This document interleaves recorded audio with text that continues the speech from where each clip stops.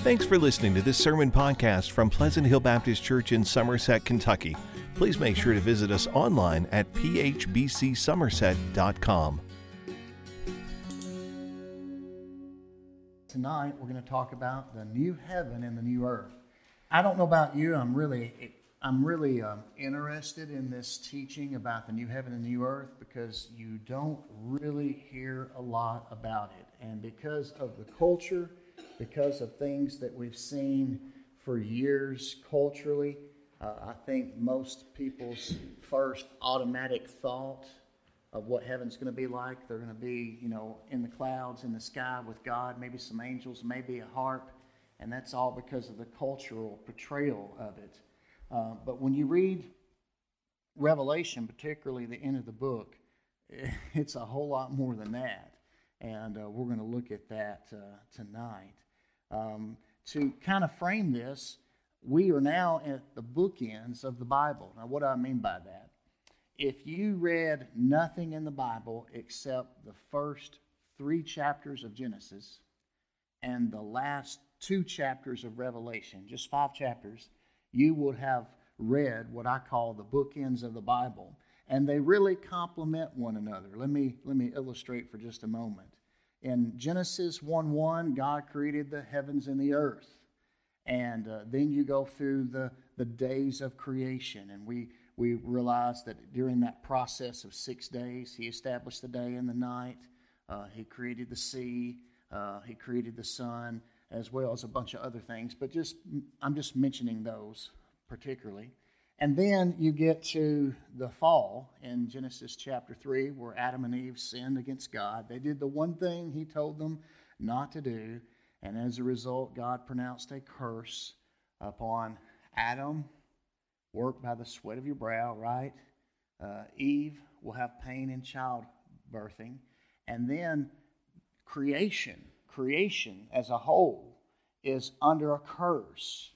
And we see that. And as a result, now that sin has been committed, the wages of sin is death, and now death enters the human race and our personal experience. And there's sorrow and pain to go with it. And then ultimately, they are removed from the garden. You remember that? The tree of life is there, and there's a cherub, an angel. That's a hard word to say, right? An angel, though, is guarding with a flaming sword the path to the tree of life. And God says we can't let man, partake of the tree of life. Now, the big question would be why?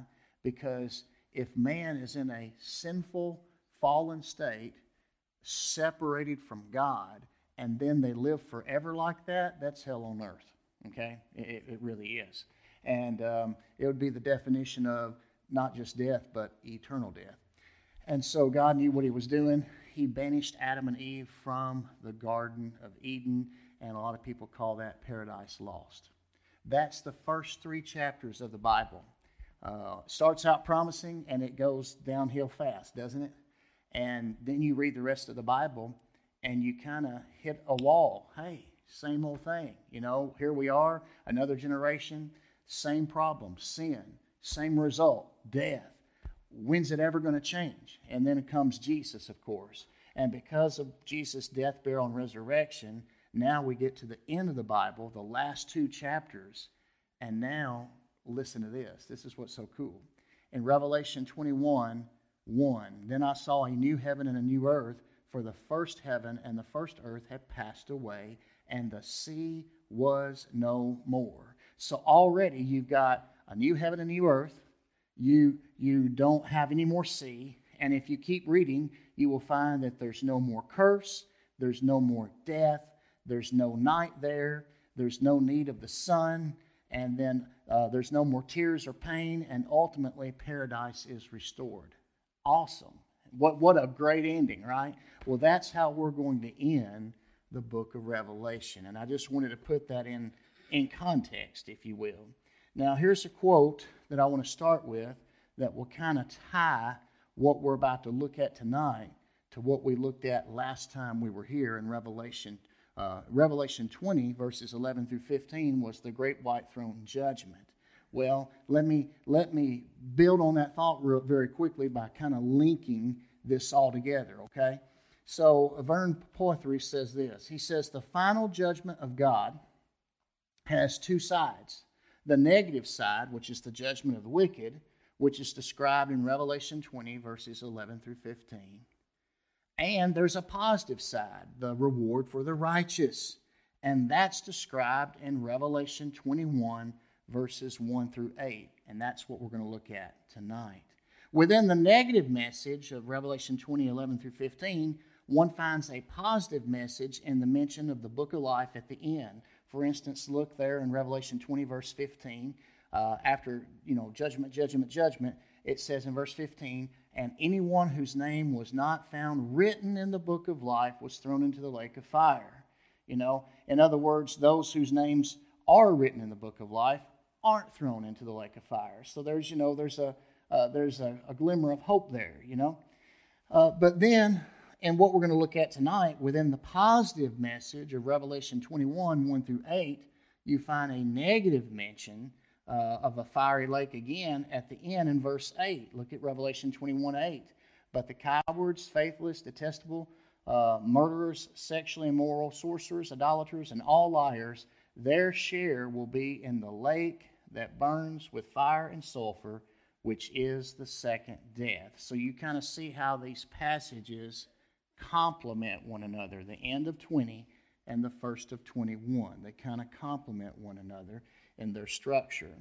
And so they symmetrically depict the negative and positive sides of God's judgment.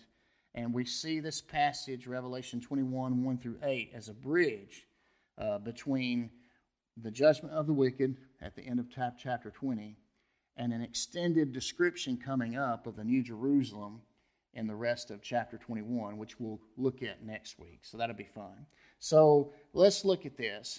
John sees something. He sees two things. And the first thing he sees is the new heaven and the new earth. Let's go ahead and read that. Revelation 21:1. John writes, Then I saw a new heaven and a new earth. For the first heaven and the first earth had passed away, and the sea was no more. Now, I like what this commentator says. He says, God creates a new heaven and a new earth, which implies comprehensive renovation. Now, some have thought that the new universe will be an entirely new one, having no connection with the old. But Isaiah 65 and Romans 8 indicate that a transfiguration of the old world is in view. And he says it's kind of like the way our new bodies will be transformations of our old bodies. Everything is new, but the result is the redemption of the old, not its abolition. And I would agree with that. There's a fork in the road when it comes to the new heaven and the new earth. Some people believe that when he destroys the old, he literally destroys it, as in throwing it in the trash can. It's irredeemable, it's unusable, it's done, it's gone, and then presto, he creates a new one. But there's enough stuff in Scripture that I really don't believe that, and it's not consistent with everything else God does in salvation, okay? In salvation, we are now born again. He allows His Holy Spirit to inhabit this old body that's still kind of corrupted by sin and is going to die someday. And yet this old body of mine that one day is going to be buried in the ground, when Christ comes back, it's going to be raised in glory, okay? And so let me point you to what I'm trying to say. So let's look for a moment in Isaiah 65, and then we'll look at Romans 8, and I want to illustrate that. In Isaiah 65, going to the Old Testament, here's what the prophet writes. He says, For I will create a new heaven and a new earth. The past events will not be remembered or come to mind. Then be glad and rejoice forever in what I'm creating, for I will create Jerusalem to be a joy and its people to be a delight. I will rejoice in Jerusalem and be glad in my people. The sound of weeping and crying will no longer be heard in her. And it just keeps on going. So it's interesting. He mentions a new heaven and a new earth, and then in the next verse, he starts talking about Jerusalem. And we'll get more into it next week. You'll see it here tonight. He mentions new heaven and new earth in Revelation 21, verse 1. And the very next verse, he says, I saw the holy city, the New Jerusalem. They go together, okay? So you're gonna find that. And then jump to Romans 8. This to me is the clearest passage written by the pen of Paul that to me swings me toward God is going to redeem this earth, okay? Look at what it says in Romans 8. He says, "For the creation eagerly waits with anticipation for God's sons to be revealed. For the creation was subjected to futility, not willingly, but because of him who subjected it, in the hope that the creation itself will also be set free from the bondage to decay into the glorious freedom of God's children." Now, what is he saying here? Paul is pointing out that when Adam and Eve sinned and death entered the world, it wasn't just them that was affected, okay? It wasn't just them. All of creation was affected. Remember, God cursed him, her, and the earth. Cursed is the ground, he told Adam, for thy sake. And so all of creation, according to Romans 8:20, is subjected to futility, not willingly, but because of him, God, who subjected it, in the hope that what? That creation itself will one day be set free from the bondage of decay. Okay? And then it goes on to say in Romans 8:22, "For we know that the whole creation has been groaning together with labor pains until now. And not only that, we ourselves who have the Spirit as the first fruits also groan within ourselves, eagerly waiting for adoption, the redemption of our bodies." So that's pretty awesome. It's kind of like the stage drop or the backstage drop of what's going on in God's salvation agenda in the world. Yes, the focus is on the cross, and the result is you and I can be saved through the blood and the resurrection of Jesus. But the backdrop is, remember that curse of sin that affected you and me and all of creation? Well, one of these days when Christ comes back and the sons of God, the children of God are revealed, then we're going to see the rest of it. We're going to see how creation is redeemed. Creation is groaning. We are groaning. And one day we won't have to groan anymore. And that's what's pretty awesome when you think about it. Let me give you another verse that I think points to the idea that God's going to reverse the curse and restore this current earth and current heaven to better than ever status, you might say. In Acts chapter 3. In Acts chapter 3, I think Peter and John went to the temple and they healed a beggar that couldn't walk, and then a crowd gathered and he began to preach. And in Acts chapter 3, verse 21, here's a statement that Peter makes. Okay, I've already read what Paul said in Romans 8. Now what about Peter? Peter in Acts 3:21 says, "Heaven must receive him," referring to Christ. "Heaven must receive Jesus Christ until the time of the restoration of all things." Did you see that? Which God spoke about through his holy prophets from the beginning. Wow, now that goes all the way back to the beginning, doesn't it? And so it seems to me, particularly the New Testament perspective, between Paul and between Peter, that when Christ comes back, he's going to restore all things. If he can take this body that dies because of sin and goes into the grave and decays and decomposes, and one day when he comes back, he can raise that body up. Same body, but a new body, okay? He can do the same thing to creation. And so, anyway, I think that is good. Another thing, I don't have time to go there, but if you study this, you'll find there's two kinds of words for new. And if I remember right, the word for new, when they talk about this, is quality, not kind. Not a new kind of earth like another one that he makes, but quality, new. Just like a neighbor of mine years ago, you've heard me talk about, had a 65 Ford Mustang, candy apple red. Well, when he bought it, it had been sitting in somebody's yard for 15 years, and it was ugly, and it was awful. I mean, I was like, he said, "Come here, Corey," and we walked around it, And then we walked around it again, and he's just smiling like this, and I'm not. You know why? Because I couldn't see what he saw. Now, within a year later, he had it fully rebuilt, and then I saw what he originally saw. You know, like he had the vision for it. He knew exactly how he was going to fix it. He knew exactly what it would look like when it was done. All I saw was this old, decayed car that looked like it missed the junkyard and should go there now, you know. And by the time he got done with it, I mean, everything was new and shiny, and he cranked it up. You know, it was awesome. Well, I believe that God is going to restore the universe. Now, let me put it this way. I love doing this, and I want to give you food for thought, something to think about. I said this, I think, 3 weeks ago, and I want to say it again, and kind of give you some links here to Scripture so you can kind of put some pieces of a puzzle together. But consider the hope of the Hebrews, okay? Hebrews is another way of saying the Jews. So consider the hope of the Hebrews. You know, Peter was a Jew, Paul was a Jew, and we have a book in the New Testament. Outside of Revelation, I think it's the hardest book in the New Testament to understand, and that is the book of Hebrews. Why do I think it's hard to understand? Because if you don't have a familiarity with the Old Testament, you're going to read stuff and it's going to go right over your head, because you're going to read references and terms and allusions that link to a bunch of Old Testament images and instruction. And if you're not familiar with that stuff, you won't even know you passed it. It'll just go right over your head.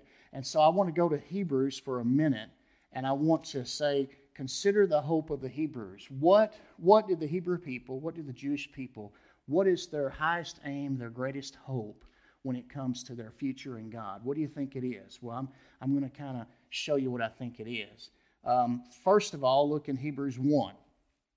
Hebrews 1, 1 through 2. It says, long ago, God spoke to the fathers by the prophets at different times and in different ways, and in these last days He has spoken to us by His Son. God has appointed Him heir of all things and made the universe through Him. Now, I emphasize that last statement, okay? God has appointed Christ heir of all things. That covers everything, don't it? And made the universe through Him. Not just, this planet, but the whole thing. And so, God made the universe. That opens our minds. That broadens our perspective tremendously. And then, still in Hebrews 1, scroll down to verse 10, and here's what we read. Now, at this point, he's saying God has spoke, to our patriarchs by the prophets, different times, different ways. In these last days, He's spoken to us through His Son. And then in the next few verses, He establishes why Jesus, the Son of God, is superior to other forms of messengers, like the angels and stuff like that. And then he quotes an Old Testament verse there in Hebrews 1:10, in the beginning, Lord, you established the earth, and the heavens are the work of your hands. They will perish, but you remain. They will all wear out like clothing, and you will roll them up like a cloak, and they will be changed like clothing. But you are the same, and your years will never end. Interesting. You come in at the end of the day, you've been working, and you change your clothes. You put on something, clean and fresh. And he's saying the old is going to be discarded like clothes. They're going to be rolled up like a cloak. And the earth and the heavens will perish, but you will remain. So that's interesting. Then go to Hebrews chapter 12. We've done a big leap now. That's the beginning of the book of Hebrews. Now let's jump to the end of the book of Hebrews. In Hebrews 12, look, if you will, in verse 25. Hebrews 12:25. And I haven't forgot about Revelation, y'all. We're going back. I just want to give you some pieces to put together. In Hebrews 12:25, it says, see to it that you do not reject the one who speaks. For if they, referring to the Israelites in Moses' day, For if they did not escape when they rejected him who warned them on earth, even less will we if we turn away from him who warns us from heaven. His voice shook the earth at that time, but now he has promised, yet once more I will shake not only the earth, but also the heavens. This expression, yet once more, indicates the removal of what can be shaken, that is, created things, so that what is not shaken might remain. Therefore, since we're receiving a kingdom that cannot be shaken, let us be thankful. By it we may serve God acceptably with reverence and awe, for our God is a consuming fire. And so I think that's interesting. Once more, God will shake the heavens and the earth, and only what is unshakable will remain, which is the kingdom of God. We're receiving and inheriting a kingdom that cannot be shaken. Well, I'll let you stew on that for a little bit. We'll build some more on that in a minute. So let's go back to Revelation 21. John saw two things. The first thing he saw was a new heaven and a new earth. He saw it. He had a vision. He saw it. Okay? And then the second thing he saw was New Jerusalem. And they go together. Okay? They go together. There in Revelation 21, verse 2, I also saw the holy city, the New Jerusalem, coming down out of heaven from God, prepared like a bride adorned for her husband. And it's interesting because the New Jerusalem is mentioned earlier in the book of Revelation. And I've got to turn there real quick to find that. I know it's in there. Look very quickly at Revelation 3, verse 12. This is the first time the New Jerusalem is mentioned in the book of Revelation, and I just want to point out something significant. Okay, so in Revelation 3, verse 12, this is the letter to the church at Philadelphia, and he makes a promise to all of the churches, and the promise he makes to the church in Philadelphia in Revelation 3:12, listen closely, I'll emphasize it. He says, the one who conquers, I will make a pillar in the temple of my God, and he will never go out again. I will write on him the name of my God and the name of the city of my God. Here it is, the New Jerusalem, and then look what it says about it, which comes down out of heaven from my God. Okay? And so we're told from get-go that this New Jerusalem is coming down out of heaven. And then you get to Revelation 21, and what does it say? I saw the holy city, the New Jerusalem, coming down out of heaven from God. I think it's significant that every time in Revelation it mentions it, it emphasizes that it's coming down out of heaven from God. Okay? You'll see it again later on in this same chapter, 21, or it could be 22. So that's interesting. Kendall Easley says this. He says, John conveys that the final home of the redeemed is earth itself for eternity. In other words, God created humanity to dwell on the earth, and his plan is for a new earth to be their place forever. In fact, one striking note about this vision of New Jerusalem is the reappearance of the tree of life, which was one of the items in the garden, remember, that we were banished from. Look, if you will, I know I'm jumping ahead, but just wanted to point out to you, in Revelation 22, look in verse 2, in the very next chapter, Revelation 22, verse 2, he's still describing the city, the New Jerusalem, and he says, down the middle of the city's main street, the tree of life was on each side of the river, bearing 12 kinds of fruit, producing its fruit every month, and the leaves of the tree are for healing the nations. Okay? And so, still talking about the city, going down Main Street, and there is the tree of life. And so, it's pretty awesome when you think about it. Again, let's go back to what is the hope of the Hebrews? Well, when we went back to the book of Hebrews a while ago, it appears to me that the New Testament understanding of Hebraic thought is that God is going to do something with this earth and this heaven, and we're going to get a new one. And everything's going to be shaken, but we're going to get a kingdom that is unshakable. Well, remember I said that the new heaven, the new earth, and New Jerusalem go together? Well, you're going to see it in the book of Hebrews too. Look, if you will, in Hebrews 11.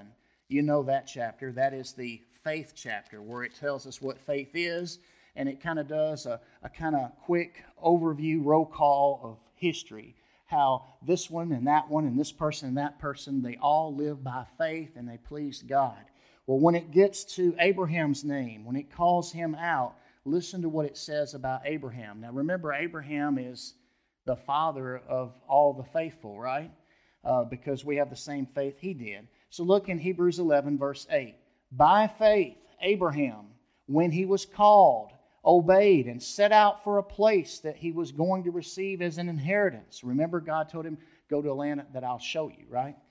He went out, and even though he did not know where he was going, by faith he stayed as a foreigner in the land of promise, living in tents, as did Isaac and Jacob. That's 3 generations. Abraham, Isaac, and Jacob. 3 generations, they lived in tents. They were co-heirs of the same promise. And then look at verse 10. For he, referring to Abraham, was looking forward to the city that has foundations, whose architect and builder is God. Now that might kind of rub against everything you always thought you knew from Sunday school. Because from Sunday school we'll always say, well, God told Abraham, to leave your father and mother and everything behind and go to a land that I will show you. And he got up and he went. And he went to, he went to the promised land. God showed him. He didn't know where he was going, but God guided his steps. And when he got there he was. And, he lived by faith. And you might say, well, what was he looking forward to? Well, according to Hebrews 11, he was really looking forward to the city that has foundations, whose architect and builder is God. Now, I suspect that city is the New Jerusalem. But I don't want to be presumptuous, so let's hold that at bay for just a minute and say what the Scripture says, that it's going to be a city that has foundations, whose architect and builder is God. All right, then let's go down just a few more verses, because it talks about Sarah, and then it comes back around in verse 13. Hebrews 11, verse 13. After mentioning a few people at this point, it says, these all died in faith, whether it was Abraham, Sarah, and all those before them. These all died in faith, although they had not received the things that were promised, but they saw them from a distance. They greeted them, and they confessed that they were foreigners and temporary residents on the earth. Now watch this. Now those who say such things make it clear that they are seeking a homeland. If they were thinking about where they came from, they would have had an opportunity to return. But now they desire a better place, a heavenly one. Therefore God is not ashamed to be called their God, for he has prepared a city for them. So now we have a heavenly city that is built by God. And then let's jump to the next chapter, Hebrews 12, and look, if you will, in verse 22. Hebrews 12, verse 22. Instead, you have come to Mount Zion, to the city of the living God, the heavenly Jerusalem. And I submit to you that the heavenly Jerusalem and the New Jerusalem of Revelation are the same thing, okay?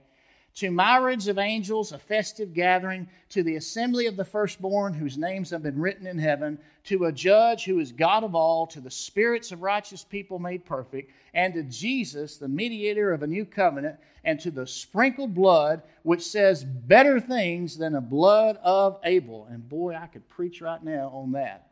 The blood, what is it? It says to the covenant, the mediator of a new covenant, to the sprinkled blood, which says things better than the blood of Abel. You remember the story about Cain and Abel? And Cain killed his brother Abel, and God came to Cain and said, and he says, I hear your brother's cries. The blood of Abel was crying up from the earth because his blood had been spilled on the ground, and it was crying for justice. And Jesus' blood has a better word than the blood of Abel. He says, I died and I paid it all. Man, that is awesome when you think about it. Now, so here's the thing. When you put all this together, I've got one more verse. Hebrews 13, the very last chapter of Hebrews. Hebrews 13, look if you will in verse 14. And this theme about a city is still going strong. In Hebrews 13, look in verse 14, toward the very end of the letter, he says, "For we do not have an enduring city here. Instead, we seek the one to come." So there's a city built by God, okay? And this city is a heavenly city, and it's an enduring city, and it's supposed to come. Sounds like the heavenly Jerusalem, the New Jerusalem to me. That is the hope of the Hebrew people. And when you get to the New Testament and you look at the hope that the Hebrew people have, I believe it's rooted in a better understanding of the new heaven and the new earth. Okay? The new heaven and the new earth. And throw in the New Jerusalem because they're mentioned together. They go together. All right. Now let's go back to Revelation 21. So just food for thought there. Food for thought. So John saw two things. He saw a new heaven and a new earth, and he saw the holy city, the New Jerusalem, coming down out of heaven from God, prepared like a bride adorned for her husband. And then he heard four statements, and we're going to look at each one. The first statement he heard was God's dwelling is with humanity. Look, if you will, in verse 3 and 4. We're back in Revelation now. Revelation 21, verse 3 and 4. Here's what he says. John says, "Then I heard a loud voice from the throne," so we presume that this is God speaking. He says, "Look, God's dwelling is with humanity, and He will live with them. And they will be His people, and God Himself will be with them and will be their God. He will wipe away every tear from their eyes. Death will be no more. Grief, crying, and pain will be no more, because the previous things have passed away." Now, again, I'm going to throw a little pushback here, okay? I think we all need this. Again, culturally speaking, okay, when we think about just the first things that come to mind when we think about heaven and, being with God in glory someday, the afterlife, again, most people tend to think clouds and angels and harps and all that, and they get to thinking, we're going to be with God, okay? And there's nothing wrong with that. It's biblical to say we're going to be with God. We're going to be with Jesus. But can I submit to you that that's just one side of a two-sided coin? The other side of it is He's going to be with us. Now, look at it again, because I think we need to see this. See, the New Jerusalem is coming down out of heaven from God to earth. Here's what I want you to see. Right now, heaven and earth are like worlds apart. But when Christ comes back and restores the cosmos, if you will, heaven and earth are going to be aligned, if you will. Okay? Heaven and earth are going to be aligned, and the New Jerusalem, the heavenly Jerusalem, is going to come down from heaven to earth, and God's dwelling, as it says right here in verse 3, God's dwelling is with humanity, and He will live with them. And we've so emphasized that we're going to be with Him and live with Him where He is, that it's hard for us to accept this truth that's plainly stated in black and white English here in Revelation 21, verse 3, that He's coming down to live with us. The only way you can make sense of that is heaven and earth now, instead of being worlds apart because of sin, the restoration of all things, God who made the universe is now making all things new, and heaven and earth are aligned, okay? You'll see why in a minute, because he's going to paint such a beautiful picture, because sin is no longer the issue. Sin is not the thing that divides anymore. Now, I like what Warren Wiersbe says. This is a long quote. Bear with me, but it's worth saying. Here's what Warren Wiersbe says. He says, "The most important thing about this city is that God dwells there with His people." Okay, don't miss that. I know that's obvious, but don't miss it. The most important thing about this city, the New Jerusalem, the holy city, is that God dwells there with His people. The Bible gives us an interesting record of the dwelling places of God. Think about this. First, God walked with man in the garden. You know this. And then He dwelt with Israel in the tabernacle and later the temple. Now, the tabernacle and temple, basically the same thing. The difference was the tabernacle was portable. It was a tent. The temple was a building, kind of like this one. Can't move it around, okay? Then, when Israel sinned, God had to depart from those dwellings. Then later, Jesus comes, and in John 14, it says that Christ came to earth and he dwelt among us. That same word, tabernacled, okay? The tabernacle from heaven came to us. His name is Jesus. And now today, God does not live in man-made temples, but in the bodies of his people, his saints, his children, and the church. And so in both the tabernacle and the temple, the veil stood between men and God. The veil was torn in two when Christ died on the cross. And Hebrews 10 says there's a new and living way for God's people.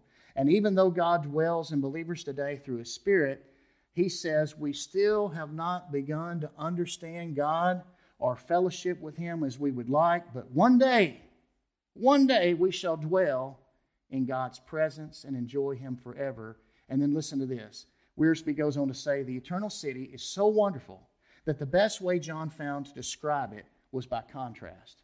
He starts making a lot of statements, and he says, no more sin, no more death, no more crying, no more tears, no more this, no more that, no more. The believers who first read this inspired book must have rejoiced to know that in heaven there will be no more pain, tears, sorrow, or death, for many of their number have been tortured and slain, and in every age the hope of heaven has encouraged God's people in times of suffering. Another commentator said God dwelt with human beings in the garden, in the tabernacle, in the temple, and above all in Christ. Christ sends forth his Spirit in order that the church and its members may be dwellings of God. But the New Jerusalem is the consummation of all of that. And that's so true. This New Jerusalem, this holy city that's coming down from heaven, from God, it's going to be the consummation of everything. Okay, so the first statement John heard was God's dwelling is now with man. The second statement he hears is God is making everything new. Look in verse 5.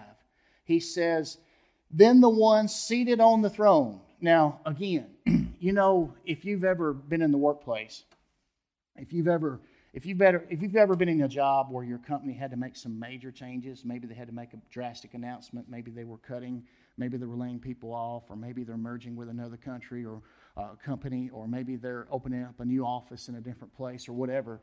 You know how it feels when they make a big announcement that affects you, and it says, this came down from central headquarters, this came down from the CEO, this came down from the boss man. Everybody goes, ooh. In other words, this came from the very top, right? Well, notice here in verse 3, the first statement that John hears, he says, I hear a loud voice from the throne. And now, here in verse 5, then the one seated on the throne. It doesn't get any higher than that, folks, okay? It doesn't get any higher than that. And so God announces, the one sitting on the throne, in verse 5 says, look, I am making everything new. Now, God is going to make everything new. Only God, I love what William Hendrickson said. He said, only God can make new. People may vainly imagine that by means of better education, a better environment, better legislation, a more equitable distribution of wealth, that they're going to usher in a new era, a golden age, the utopia of man's ardent desire. And if you hadn't been paying attention this past year, there's a lot of people that believe that.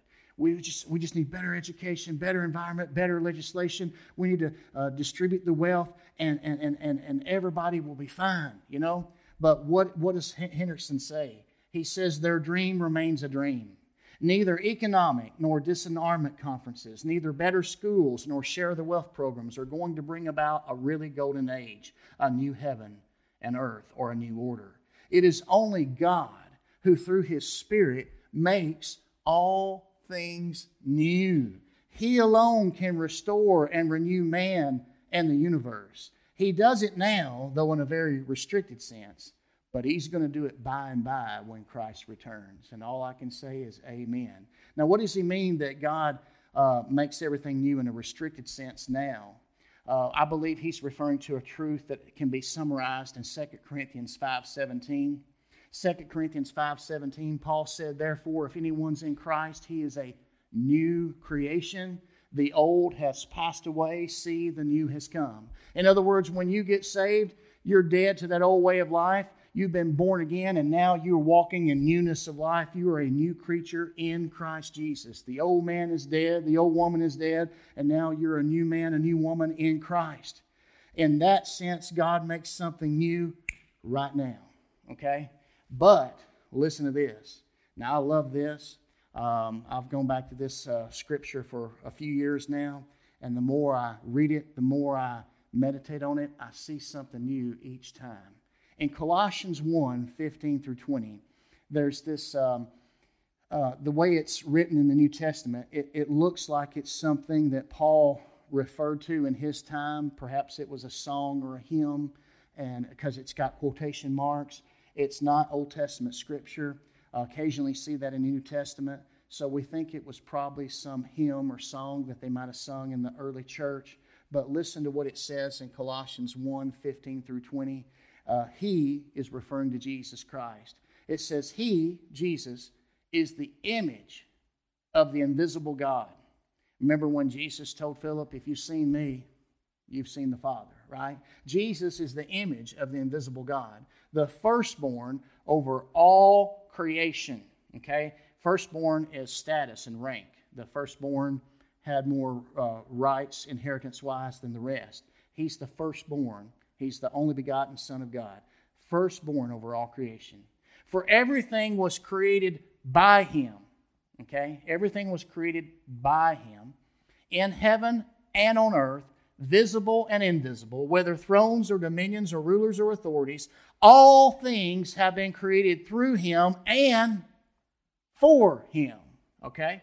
He is before all things, and by Him all things hold together. He is also the head of the body, the church. He's the beginning, the firstborn from the dead, so that He might come to have first place in everything. For God was pleased to have all His fullness dwell in Him, that is Jesus, and through Him, that is Jesus, to reconcile, listen to this, to reconcile everything to Himself, whether things on earth or things in heaven. Isn't that interesting? By making peace through His blood shed on the cross.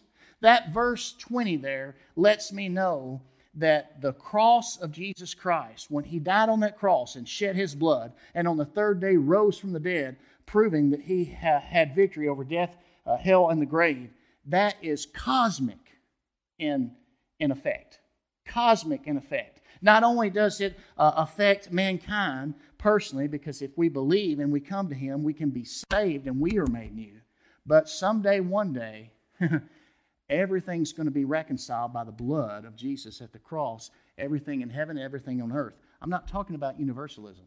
I'm not talking about everybody will be saved. I'm not talking about that. I'm talking about He will reverse the curse of sin. And through the blood of Christ, through His redemption, now He reconciles everything to Himself. And that makes sense because He is before all things, and in Him all things hold together. Everything was created by Him, and everything is created for Him. And He says, that's enough. And He brings it together. Isn't that good? That's good, isn't it?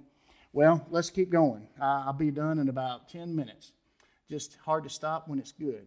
So, 4 statements. John said God's dwelling is with man. That's 1. Number 2, God is making everything new. Now let's look at the 3rd statement. He says, write these words because they're faithful and true. Let's go back to verse 5 and read the whole verse. He says, the one seated on the throne, look, I'm making everything new. He also said, write because these words are faithful and true. Now, that's intentional. You know, it's like when you're talking to somebody, it's very important, you say, hey, listen to me. Or you say it twice because you want to make sure it sticks, right? Well, here, God is telling us, not only am I making everything new, but what I just said is faithful and true, and you can take it to the bank. That is what He is saying. William Henderson says this. He says, we can hardly imagine that the effects of sin can ever be removed. And humanly speaking, that's true. We look around at this world and how messed up it is. We read the news and people are murdered and shot all the time and this, that, and the other. And we go, man, Lord, this world needs you. Come, Lord Jesus, right? We can hardly imagine in our finite thinking that the effects of sin can never be removed. And yet, Henderson says they are going to be taken away so that all things shall actually be made new. To strengthen us in our faith that He who promised will really do it, He says, behold, which is an imperative indicating to John that he must take to heart what he has heard and write it down for the comfort of others, for these words are faithful and true. So certain is the fulfillment of this promise that the voice speaks as if it's already been fulfilled. In fact, as far as John's vision is concerned, the transformations had already taken place because he saw a new heaven and a new earth. What a faith-building experience, right? So, that's what he says. Jump again real quick, Revelation 22, verse 6. In Revelation 22, verse 6. Now, next week we will finish up 21 and we'll go through Revelation 21:5. And all of that is about the New Jerusalem, which is a zoom-in close-up of the new heaven and new earth. Remember, the new heaven and new earth and New Jerusalem, they kind of go together, okay? And when he gets done describing all that, in 22 verse 6, he says, these words are faithful and true. Now, haven't we just read that in the previous chapter, verse 5? Absolutely. He says, these words are faithful and true. The Lord, the God of the spirits of the prophets, has sent his angel to show his servants what must soon take place. So again, as he's talking about all this, when he starts to talk about it, he says it's going to happen. It's faithful and true. Then he gives you a real in-depth description of it, and he says again, these words are faithful and true. It's going to happen. You can take it to the bank. So this statement, these words are faithful and true, they're repeated in 21 and in 22, and they function as a conclusion to the new creation promises that he's talking about with the new heaven, the new earth, and the new Jerusalem. Now, we have one more statement. So John heard 4 statements. God's dwelling is now with mankind. God is making everything new. Number 3, write these words because they're faithful and true. And the 4th and final statement is, it is done, and God separates the righteous and the wicked. Look, if you will, in verse 6, Revelation 21, verse 6. He says, then he said to me, that is the one on the throne that's been speaking, he says to me, it is done. I am the Alpha and the Omega, the beginning and the end. I will freely give to the thirsty from the spring of the water of life. The one who conquers will inherit these things, and I will be his God, and he will be my son. But the cowards, faithless, detestable, murderers, sexually immoral, sorcerers, idolaters, and all liars, their share will be in the lake that burns with fire and sulfur, which is the second death.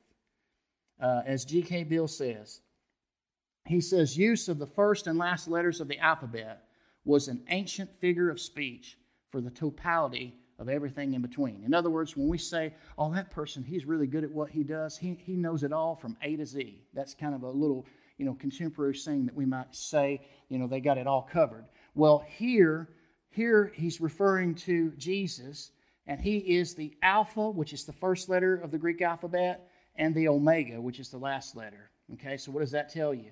So Revelation 21, verses 5 and 6, are only the second time in this entire book of Revelation where God is explicitly quoted as saying the Alpha and the Omega. Where does it come in?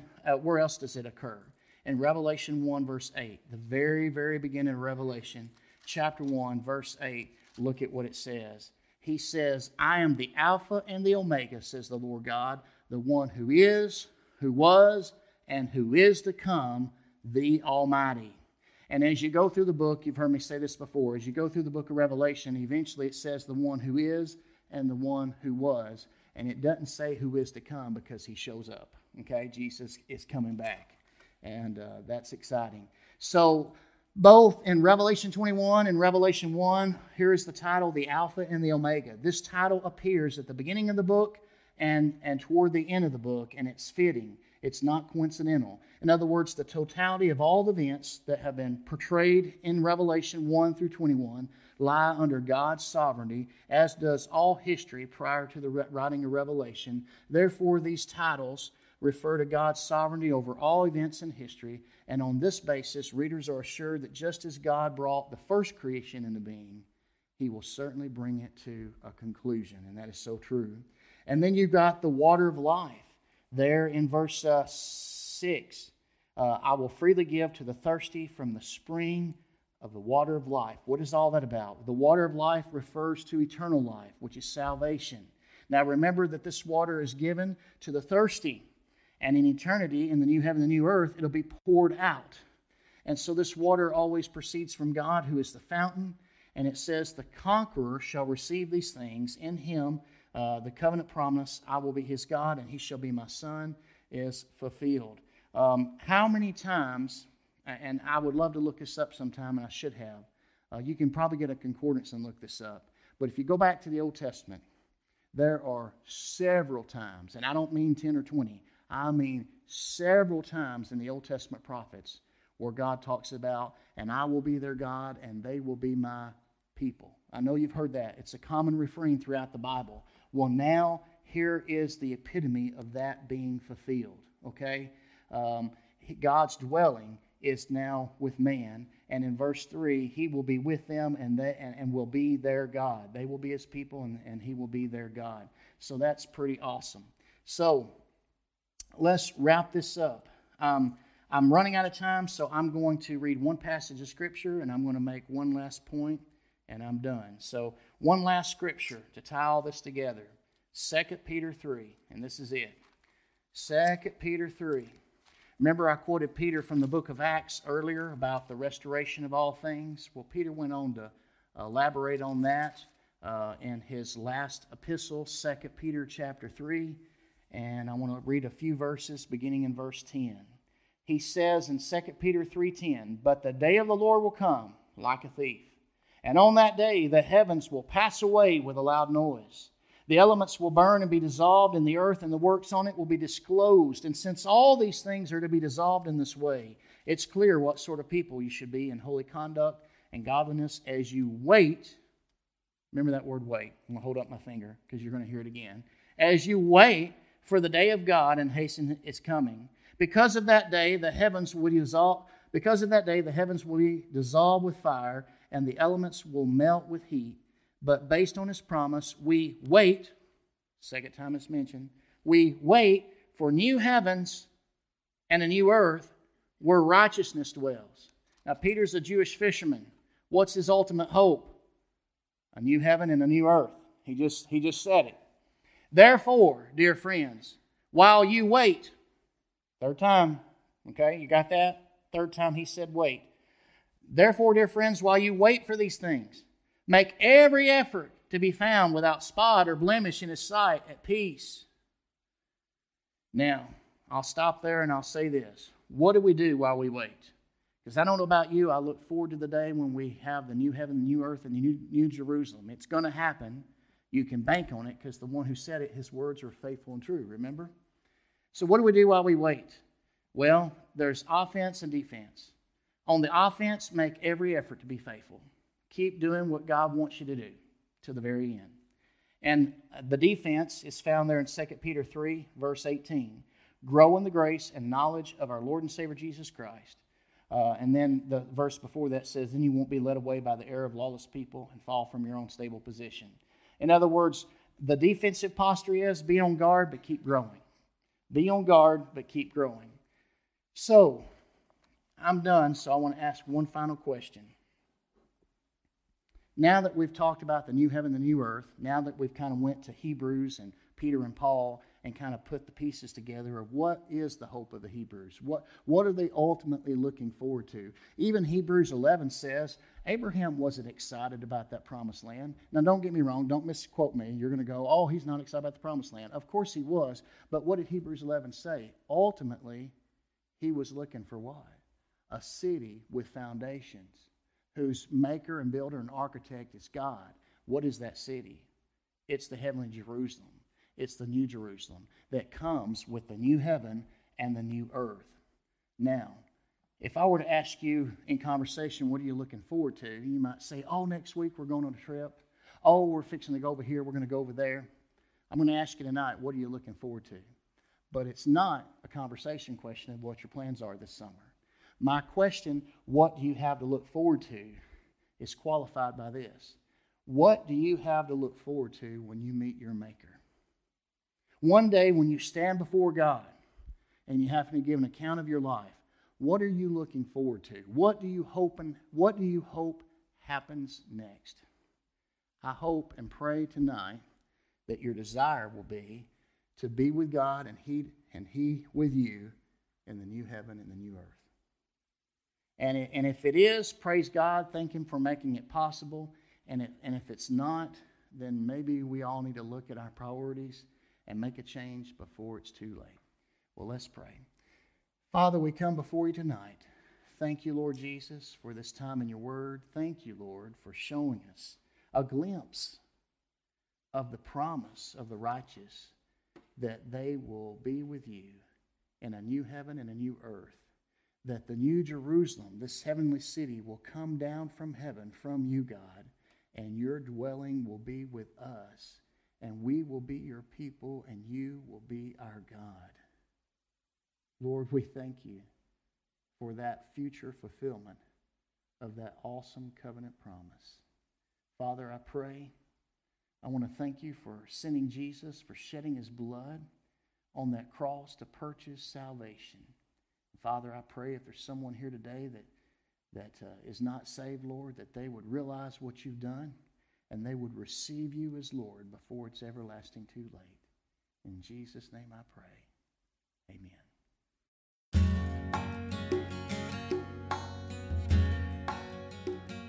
Thanks for listening to this sermon podcast from Pleasant Hill Baptist Church.